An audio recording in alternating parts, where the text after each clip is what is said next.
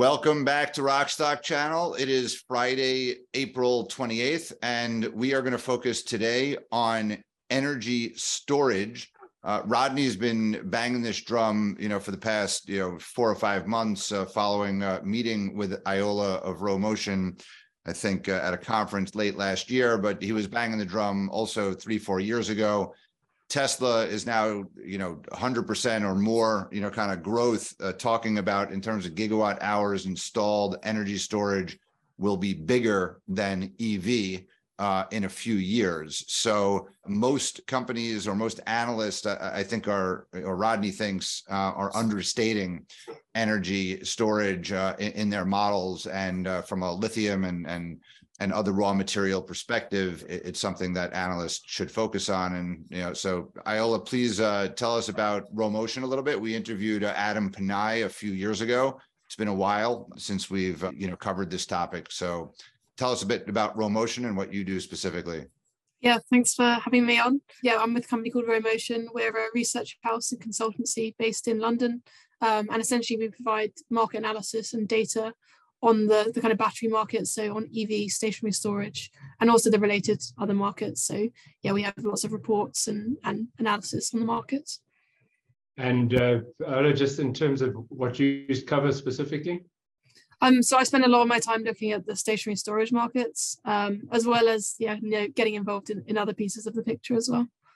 All right, Rodney's going to start the question. We just want to remind everybody, if you like this video, please like it and leave a comment on the video. Subscribe to Rockstock Channel, and we are offering early access and extended cuts to videos like this with Iola. If you want those, you please join us on Patreon at patreon.com Rockstock Channel.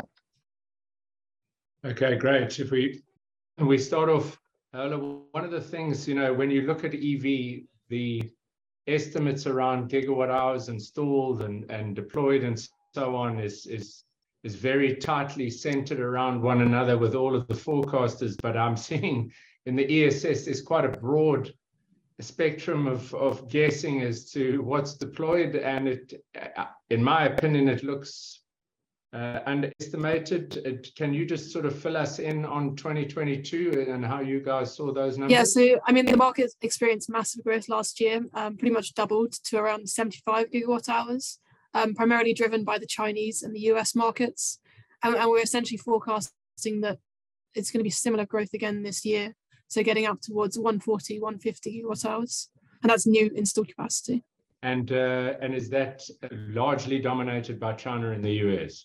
Exactly. They do make up the majority of the market. And that's really on the back of strong policy support and legislation in those two regions.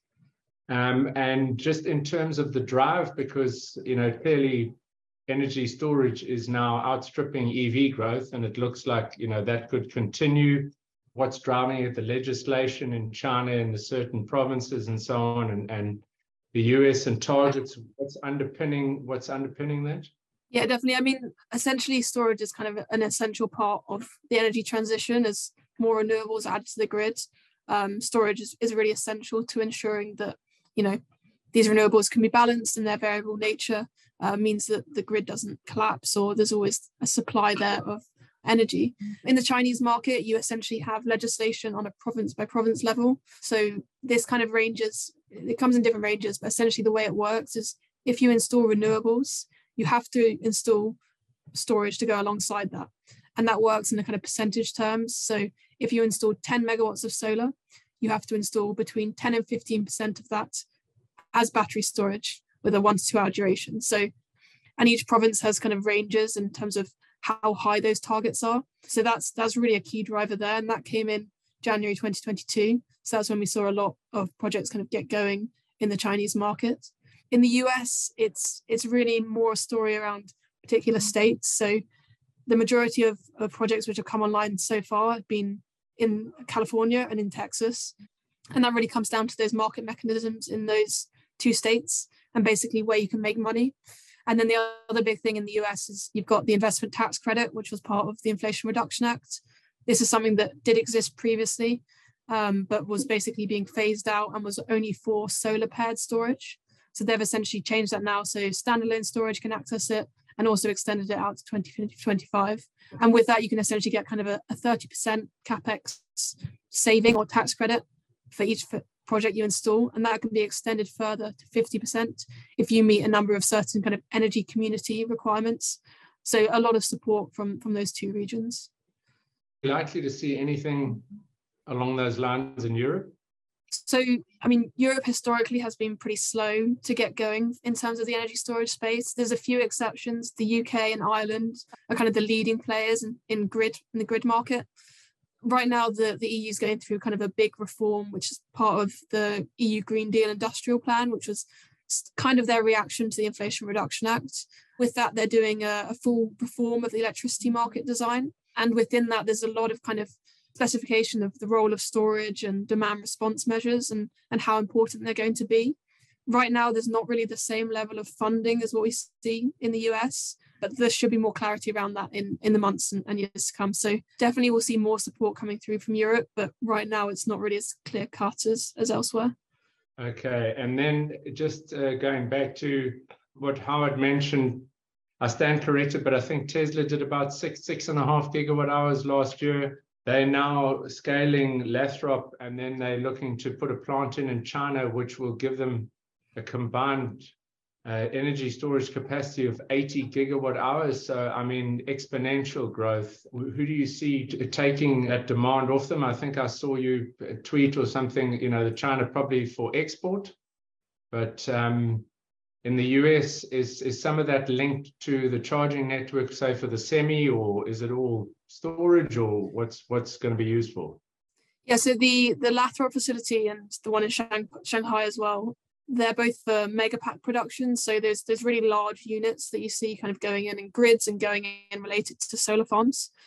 So they'll be primarily serving kind of grid markets and renewable markets rather than necessarily the kind of supercharger network.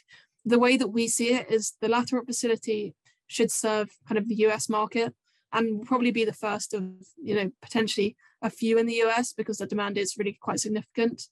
And then the Chinese megapack factory, we see that as potentially kind of serving exports to the rest of Asia.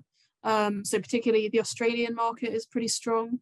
And then also potentially exporting into Europe, kind of on the precedent that Europe doesn't have its own megapack factory yet, which again is something that we'll likely see in the kind of next year or even sooner, I expect. I mean, the demand for these batteries and these systems is really high, and I would say that that's almost the pinch point of the market right now. The cell capacity is there, but in terms of people actually manufacturing the systems, there's a lot of players involved, but not many of them have kind of the scale that Tesla is at right now or is getting towards. And let me just understand, is it CATL LFP cells that are going into those? Yeah, exactly. So they're purchasing cells and then assembling them into their own packs and then into their own systems. What that does mean is they can tap into the $10 per kilowatt hour part of the production tax credit. So that's a pretty nice add-on there for those megapack facilities in the US. Right. And let me just understand, you mentioned as well that for energy storage, there might be a pivot towards slightly bit larger cell format. So at the moment, are those cells that, say, Tesla and others are using, are those essentially just EV cells, or is it? No, so if you go back like maybe 18 months to 2 years, they really were kind of acting as a surplus market to the EV space. So cells were, just cells that were being produced for EV were just going into these storage projects and storage systems. But there's been a bit of a pivot over the last few years as this market has picked up, and you're starting to have cells that are designed dedicated to stationary storage. And the real trend here is basically to a larger cell format. So you're looking at prismatic cells, but basically you're kind of pushing up the capacity of the cells. So CATL last year came with a 280 amp hour cell, and that's just a single cell. With that, you're getting a cycle life of around 8,000 cycles. And then since then, we've seen a whole range of the Chinese players announce even bigger single cells. And the largest one we've seen right now is EV Energy, and theirs is 560 amp hours. And with that, you're getting around 12,000 cycles.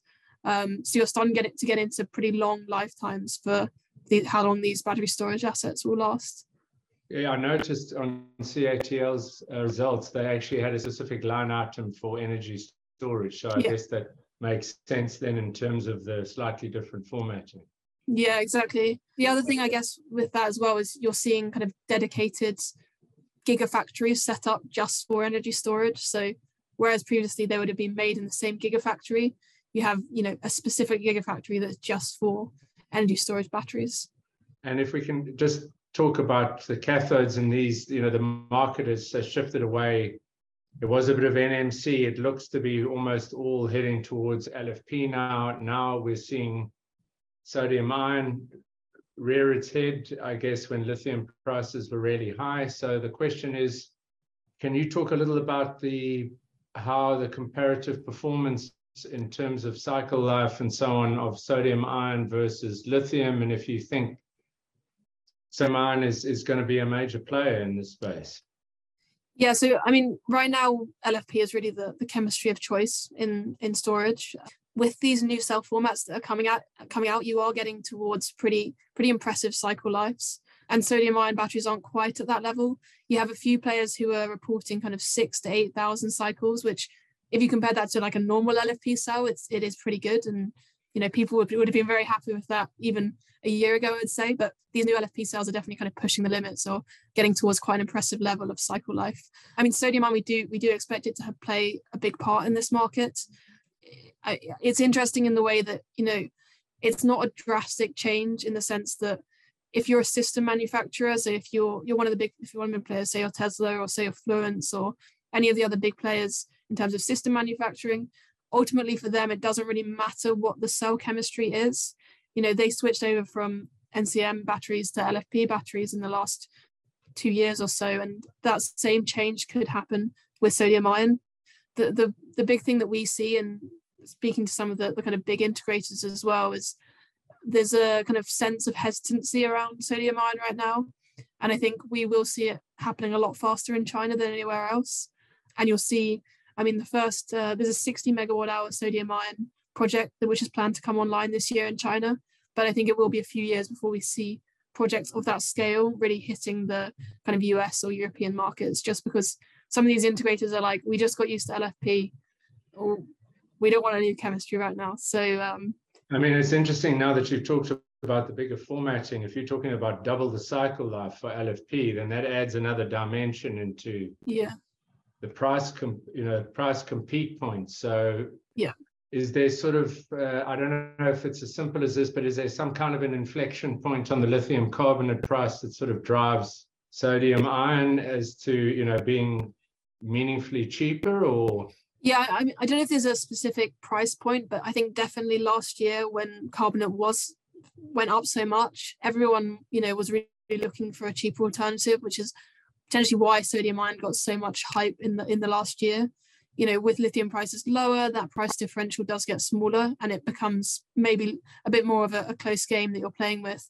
The other thing you can make is not just the kind of sodium lithium comparison when comparing the prices. One of the other big like savings within sodium ion is you can use an aluminium current collector instead of copper. So that's another point where you can cut some costs. And now the kind of anode supply chain for sodium ion isn't really, you're using hard carbon essentially, it's not established. So right now the anode is more expensive than in an LFP cell. There's no reason that it can't, pretty cheap, but right now that price differential is kind of fluctuating, I would say, with lithium price. Yeah, I mean, it's one of the things, question I was going to ask, and I've asked elsewhere, is, we've seen pinch points as lithium ion, production has expanded so quickly. Are we going to see supply chain? Would there be pinch points for sodium ion if it scales, at a really quick pace? Yeah, definitely. The whole supply chain has to be built up, and that's something that is potentially holding it back right now, particularly on the anode side. That's where we do see that point currently. I mean, lots is being announced kind of every week. We're seeing more announcements come out of China in terms of both sodium ion kind of cell capacity, but also anode and cathode. So there's things happening, but as with anything, when it's scaling, it's going to take a bit of time to work out all the cracks and make it.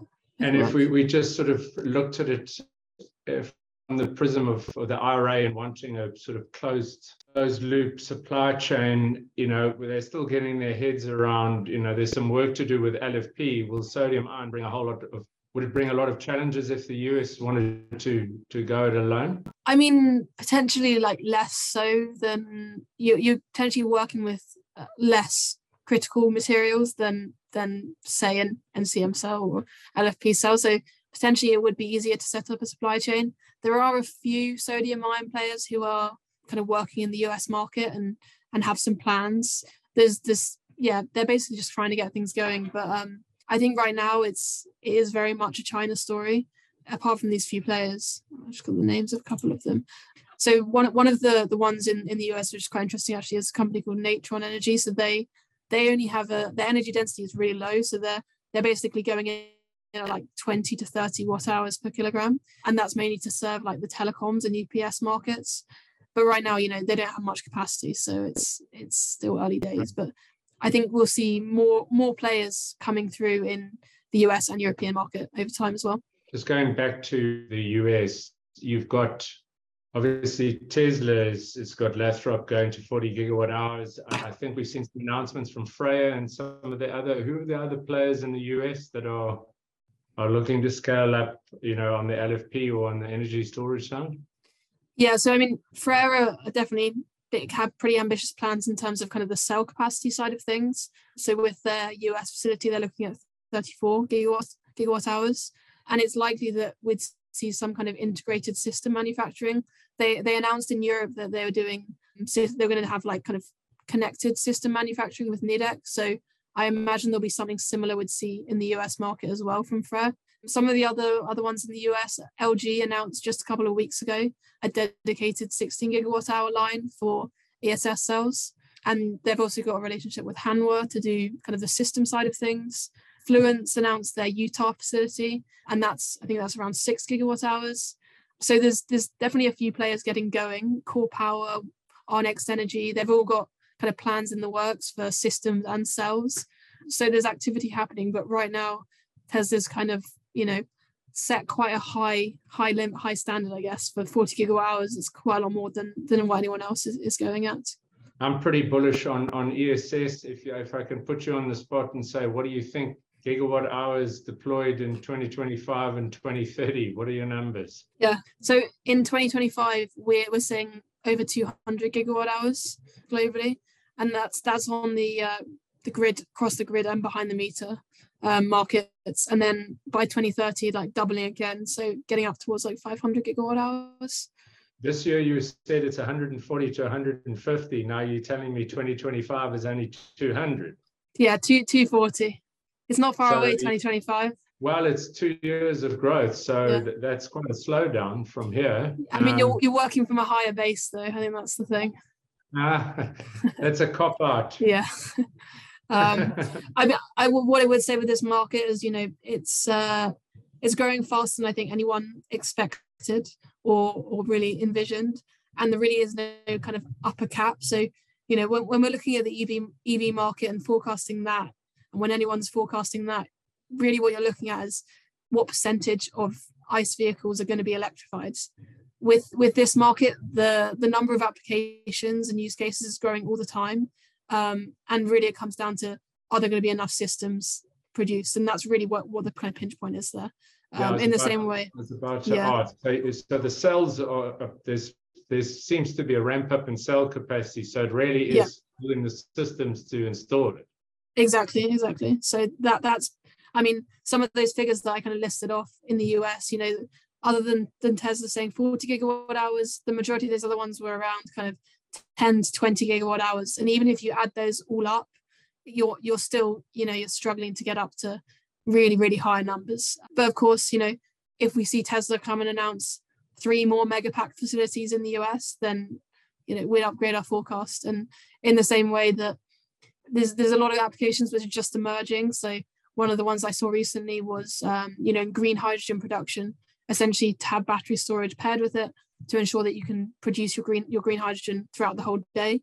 Another big one being at nuclear plants. So if you're installing a nuclear facility, basically have the same capacity but as a battery, with the idea being you over the night, rather than selling directly to the grid, you charge up your battery, and then during the day you essentially are double discharging from both the nuclear facility and the battery. So there's all sorts of these applications which are really just emerging and have a lot of potential to make this market even bigger. And in terms of, so we have a sense of how long it takes on the lithium ion supply chain, to build the various, plants and so on in that. How long does it take to build like a systems plant for energy storage? Yeah, I mean, it should be a lot faster. You're really dealing with like hardware a lot more than anything else, hardware and software.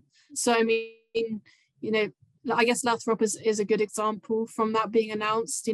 They're ramping up right now. So I would say, I mean, maybe to get something that's 40 gigawatt hours up to full capacity, you might be looking at like 2 years from announcement. But that's something that it should be like maybe once they've done it once as well, they can do it faster.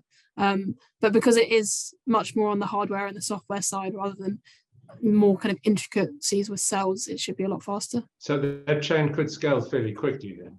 Yeah, for sure. Yeah, just going back to your numbers of gigawatt hours deployed, what percentage do you think will be lithium ion based versus sodium ion or alternative, just so we can get assessment for those who do lithium forecasting? Pretty high levels of lithium, kind of out to 2030. So in 2030, we're saying around 90% of that is lithium ion. 90%. Yeah. So for there's some kind of, I saw, your friend ex-CRU George Heppel basically saying he's going to stop paying for any research from any provider that doesn't include sodium ion in it. So we do include it, but we think it's going to take time. So okay. I mean, what we're saying basically is in 2025 we're expecting about 7 gigawatt hours of sodium ion deployed in this market in that year. So, and then by 2030 you're looking at close to like 30 gigawatt hours of sodium ion coming online in terms of storage. But that's another thing as well, where right now it would be hard for us to kind of go in and say, okay, this market could be 50% sodium ion, because the capacity just isn't there and hasn't been announced yet. And also that reluctance that we are hearing from a lot of the Western integrators. So until we kind of see a bit more progress in the sodium ion space, I think that's what's our limiting factor right now in terms of going, this is going to be a massive market for sodium ion. It is going to be massive, but it's just going to take a bit of time.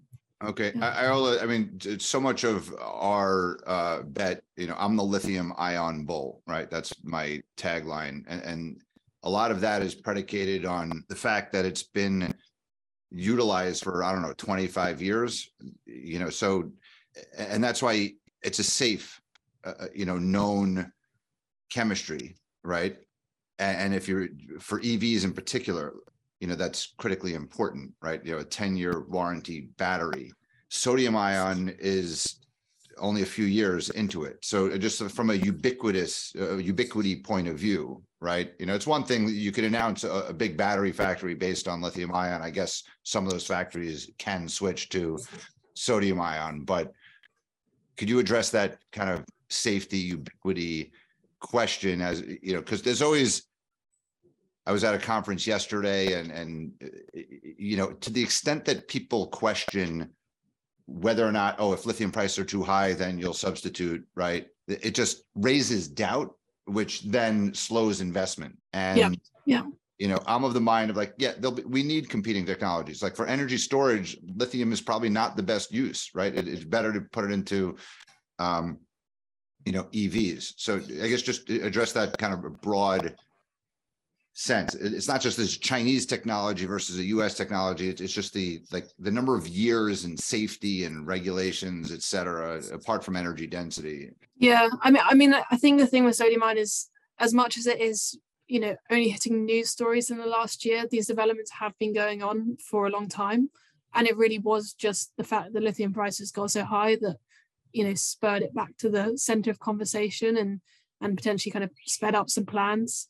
So, I mean, in terms of, the stats that people are getting from these batteries, they are pretty promising. Like, the safety is good. You're working obviously with a lower energy density, but for certain applications, that's not too much of an issue. And, you know, we added sodium ion into our EV forecast recently as well. But the way that we see it is primarily going to be in your kind of A and B segment vehicles, where you're potentially looking at ranges of, say, 100 to 150 kilometers. And, you know, when you actually think about this in terms of battery demand, okay, it may be going into 20% of EVs, but these are the vehicles which have the smaller pack size anyway. So when that actually translates to battery demand, it's close to kind of, you know, 10%, 6% of the market. So it's going to be part of the picture, but I think, you know, it's not going to just come in and suddenly destroy the whole lithium market, lithium industry. That's definitely not the case. Okay, excellent. Thank you, Iola. Enjoy your weekend. Thank you for taking the time, and look forward to continuing the dialogue.